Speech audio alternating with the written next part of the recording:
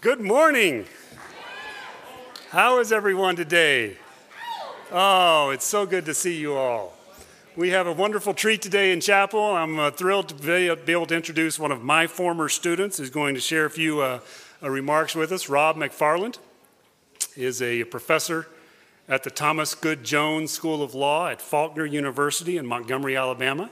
Faulkner is a sister school to Lubbock Christian. Rob has been there for 10 years. It's not possible because I'm far too young to have had former students who have been teaching somewhere for 10 years. But alas, he's been there for 10 years and has done a wonderful job in that community. He's a very prolific scholar, someone who's written widely about important topics, a very popular teacher at Faulkner University. And he recently was named Vice Dean of the law school and is stepping into an administrative role, and we're thankful for that, and wants to have the chance to share with us today and hopefully to meet some of you who might be interested in law school but don't know it yet. Some of you may know you're interested in law school. Some of you may just not know what you're going to do after you leave this wonderful place, and Rob would love to have the chance to visit with you about the opportunities available at Faulkner University. They are really offering some scholarships to students like you that they would love to be a part of their community. And so if you have any interest in that, I hope you'll take advantage of his time. He'll be here with us the rest of the afternoon. You could see him after chapel, or you could come at 1 o'clock to the Baker Conference Center at the tail end of the career fair, the criminal justice career fair we're having today. If you'd like to hear from Rob, he's going to speak for a few minutes about Faulkner and opportunities there at 1 o'clock today in the Baker Conference Center. So I would encourage you to do that. Rob's father, Bill McFarland, is an LCU alum, and Rob is a graduate himself of Oklahoma Christian University and then Pepperdine University School of Law, where he was probably the single greatest student advocate that I ever had the chance to work with, someone who was not only a great student, but also a very capable and successful advocate in both mock trial and appellate advocacy competitions. So it's my great privilege to give you Rob McFarland. Good morning. Thank you. If you have your Bibles, if you will open them to Esther chapter 4, we'll be looking at Esther's story in just a moment. But I want to say thanks to President Perrin for the invitation to be here with you this morning. Our new dean, Matt Vega, is a graduate of Freed-Hardeman University and Yale Law School. Matt is a friend of mine, and Matt and I, over the past couple of months, we sat down and we have a new Faith in Law Scholarship Initiative, which I'm here to talk about, which we're rolling out only to our sister colleges. And as we got out the list of places to go, I put Lubbock at the top of my list. I wanted to come here. This is a special place for me. This is a special school, as you know. I was reminded yesterday, driving through Texas, of how big things are in Texas, including Texas. It's good to be back in Texas. I practiced law in Dallas. I clerked for Edith Jones, who's formerly the chief of the Fifth Circuit. Her chambers are in Houston. So it's good to be back. Still an active member of the state bar here. We'd be happy to talk to you about opportunities to practice law here in Texas or elsewhere today. But that's really not why I'm here. I'm here for two reasons today. I want to do two things. And both of these things are big because, as I saw from everything from the thunderstorms to the hailstones to the traffic accidents to the traffic jams to the windmills, everything is big in Texas. So I'm going to go big today. First of all, I'm going to make an offer. I'm here today to offer $1 million. And I'm serious about that. Secondly, I'm going to issue a challenge that's larger than the money that I'm offering. But before we get to that, I want to look with you briefly at Esther chapter 4. And I don't know if you know the story of Esther. If you don't, get in the Word. This story you need to know because the themes of this story resonate so much with who we are, where we're living, what we're dealing with. If you don't know the story, Esther is a Jew, but the king of the land that is holding the Jewish people captive doesn't know that. Esther's people are being held captive, as the Jews often were, but things are about to get really rough for them because one of their enemies, Haman, is one of the king's men. And Haman has a long-standing hatred of the Jews, which, if you know Bible history, goes way back to when the Jews first entered Canaan and did not comply with God's commandments. Haman convinces the king to use the king's authority to sign an edict, which in essence is a genocide edict. It's an edict to wipe out the Jewish people, and it's lawful permission to both murder and plunder those who were Jews simply because they were Jews. And in chapter 4, this great chapter of God's Word, we learn that Esther's uncle, Mordecai, a Jew as well, rips his clothes in mourning. How can this be happening to God's people? And in verse 8, he remembers that his niece has found her way into the palace. His niece is now the queen, but the king doesn't know she's a Jew. And so Mordecai urges Esther to go into the king and tell him that the order he has just signed is a death sentence for her people. And I want you to look at verse 11 this morning. If you have your Bibles open, Esther chapter 4, verse 11. Esther receives this word from her uncle, and she's put in a sort of tension that maybe we can relate to, as I hope you'll see today. She says in verse 11, "All the king's servants and the people of the king's provinces know that for any man or woman to come into the king, to the inner court, unannounced and unsummoned, the king has but one law, that that person be put to death." Esther is a law-abiding citizen. The law says you shall not approach the king. But see, Esther loves her people. What is she going to do? I don't know whether you've thought about law very much. At our law school, of course, we think about it a great deal. We talk about it. Law has the power to shape culture. And culture every day shapes conduct. And you see it here in the Esther narrative. The king has issued a command. He's issued several commands, in fact. We learn of two. One, the Jews are going to be killed. Two, you shall not approach the king unless summoned. And you see how this law is affecting Esther's life. She has a choice to make. I'm going to come back to Esther in just a moment, but before that, let's get on with what I know that maybe you're interested in. Let that $1 million thing.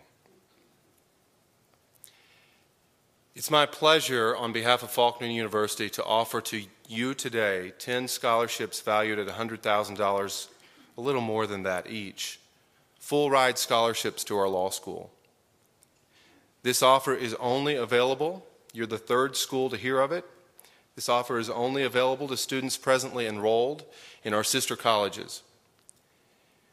Now, there are a couple of catches. You have to score a 155 or better on the LSAT. That's just slightly above the national average, and I can tell you you're not going to get a full ride offer elsewhere at that level. We're dipping a bit lower in our LSAT standards because we don't believe the LSAT is the complete measure of a person. Secondly, you need to have maintained a 3.0 or better GPA here. If you don't quite meet those standards, come see me, please. I hope the next part of this message will inspire you to do so. We have other scholarship offers available at near full tuition, specifically tailored to our sister colleges. I'm going to be speaking more about these offers at the events later today. I'll be down here in the corner after chapel, but this is our first year to make this offer, and I want to tell you that you should take it seriously.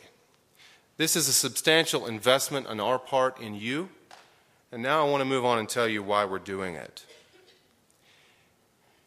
The Faith and Law Scholars Program that we're rolling out is intended to help us attract young men and women who take their faith seriously and want to take their faith with them into their professional life. And I want to tell you of a danger that often comes up in Christian communities. It's a danger to retire to the palace. The danger is that we withdraw from the world around us and polish the palace walls. That we put more emphasis on being doctrinally sound and pure than being in the world, taking the gospel message with us. I don't know if you're considering law school or not. I'm hoping to reach, in fact, those of you who are not considering it. I saw that the career day tomorrow is for behavioral and social sciences. Let me tell you, there are plenty of opportunities with that background for individuals with a JD. Just in my city, I work with the prison ministry there, and I work with behavioral scientists in that ministry. One of them has a JD and is doing powerful work in the state of Alabama to look at alternative ways to treat especially drug-related offenses, look at alternative ways to unpack our crowded prisons, look at alternative ways to save lives. But I want to tell you that the danger of withdrawing to our churches is a danger that has not always been present even in our brotherhood. I want to show you a few slides to show you what I mean. First of all, I don't know if you know who this is. Probably not. It's an old portrait. This is a special day in June 1850, and the man presented speaking is Alexander Campbell. He was summoned to Washington, D.C. to do something that very few people other than the President of the United States have ever done. He addressed a joint session of Congress. In the House of Representatives on a June Sunday morning, Alexander Campbell delivered a gospel sermon. His text that day was John 3:17. I know you know John 3:16. Yes? For God so loved the world. I bet you don't know what John 3:17 says. Go look it up after chapel today. Campbell's message had an effect in the real world. And that effect, in fact, regarded the state of Texas. Congress was about to go to war. A war was about to be declared, and the subject was Texas and the Western Territories. Some of you know this history. The question is whether they would come in as free or slave. And that debate was heading us into civil war rapidly. And I dare say, knowing the history myself, had we headed into the Civil War in 1850, the result may not have been the same. Campbell's message focused on the unity of all men in Christ. And his message had the effect of leading to the passage of the Compromise Act of 1850. Fascinating history. History brought about because faith was brought into the public square. Let's move into this century, shall we? I don't know if you know who this man is. I bet you know who the woman is. This is Rosa Parks. One of the beautiful things about teaching in Montgomery, Alabama is legal history is all around us. We take field trips down to the National Civil Rights Museum, but more importantly, the man next to her is formerly on the Faulkner Board of Trustees. He was chairman of the law school committee and helped us over the past 10 years design our program. His name is Fred Gray. Mr. Gray is a gospel minister, a Church of Christ minister. He's also a lawyer. He was Rosa Parks' lawyer. He was also the lawyer for Martin Luther King. And he was a lawyer that took several significant cases all the way to the United States Supreme Court. Mr. Gray speaks on our campus usually once a year. We have an annual symposium named after him, the Fred Gray Symposium, in which we look at civil rights through the lens of faith. This fall marks the 500th anniversary of the Magna Carta and the 50th anniversary of the Selma to Montgomery March. We're celebrating those anniversaries by looking at the natural rights tradition that connects them both and nature's God. You see, lawyers have a message about the source of all law, that unless we have believers in our courtrooms, in our boardrooms, in our legislatures, in our White House, God's law tends to be forgotten. I was looking last night out my window at Hobby Lobby, staying over in Embassy Suites here, and there it was. It's funny because I already had this slide prepared. Those of you who are doing your shopping at Hobby Lobby, you better do it quickly because the stores may be closed this July. The owners of Hobby Lobby, the Green Brothers, are Christians. They founded their company intended in part to promote Christian values. The Affordable Care Act, passed into law just a few years ago, mandates that all public companies in the country provide contraception together with abortifacient drugs, both. Abortifacient drugs are drugs that terminate pregnancies. National law now requires Hobby Lobby and every other public company in the country to fund the program that provides these drugs. And the Green Brothers object. They say that we cannot, in good conscience, comply with the law. And they've taken their case all the way to the United States Supreme Court. It was argued last week. The young woman pictured here is Lori Wyndham. She's a member of the Churches of Christ, and she was lead counsel in the Hobby Lobby case. She's a graduate of Abilene Christian University. She's a friend. I can tell you that we need more lawyers like Lori, prepared on the convictions of faith to enter courtrooms that are part of the world. Lori was in the Supreme Court as the case was being argued, and she needs more people like you to join her there. One more slide to show you, and then we'll be close to being done. Just next door here in the state of New Mexico, you may have heard of this young woman. Her name is Elaine. She runs a photography business. My wife is a photographer, so I'm very interested in this. Elaine's style, if you go to her website, is a photojournalistic style. She views photography as an art form, and she views her abilities. Some of you may be artists and understand exactly what she's talking about. You all know people who think they can be photographers because they can shoot a picture. Maybe that describes you. It's not that easy. She produces works of art. She was approached by a same-sex couple and asked to photograph their wedding in New Mexico, and she declined, not wanting her artwork to promote same-sex unions. And so what did they do in America? Of course, you sued her. And they won.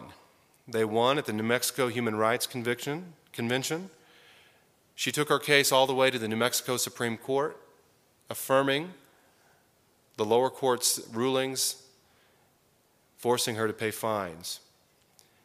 Just this morning, the United States Supreme Court declined to hear her case, and the fines will stand. The man next to her is a man that in the December 2013 edition of the Christian Chronicle, some of you may read that, featured a story on Judge Tabor in the state of Washington. He is a Church of Christ elder and also a sitting judge. He refused to perform a same-sex ceremony. There were other judges available, other justices of the peace. He refused. He did not want to promote same-sex unions. He didn't want to interfere, but he didn't want to promote.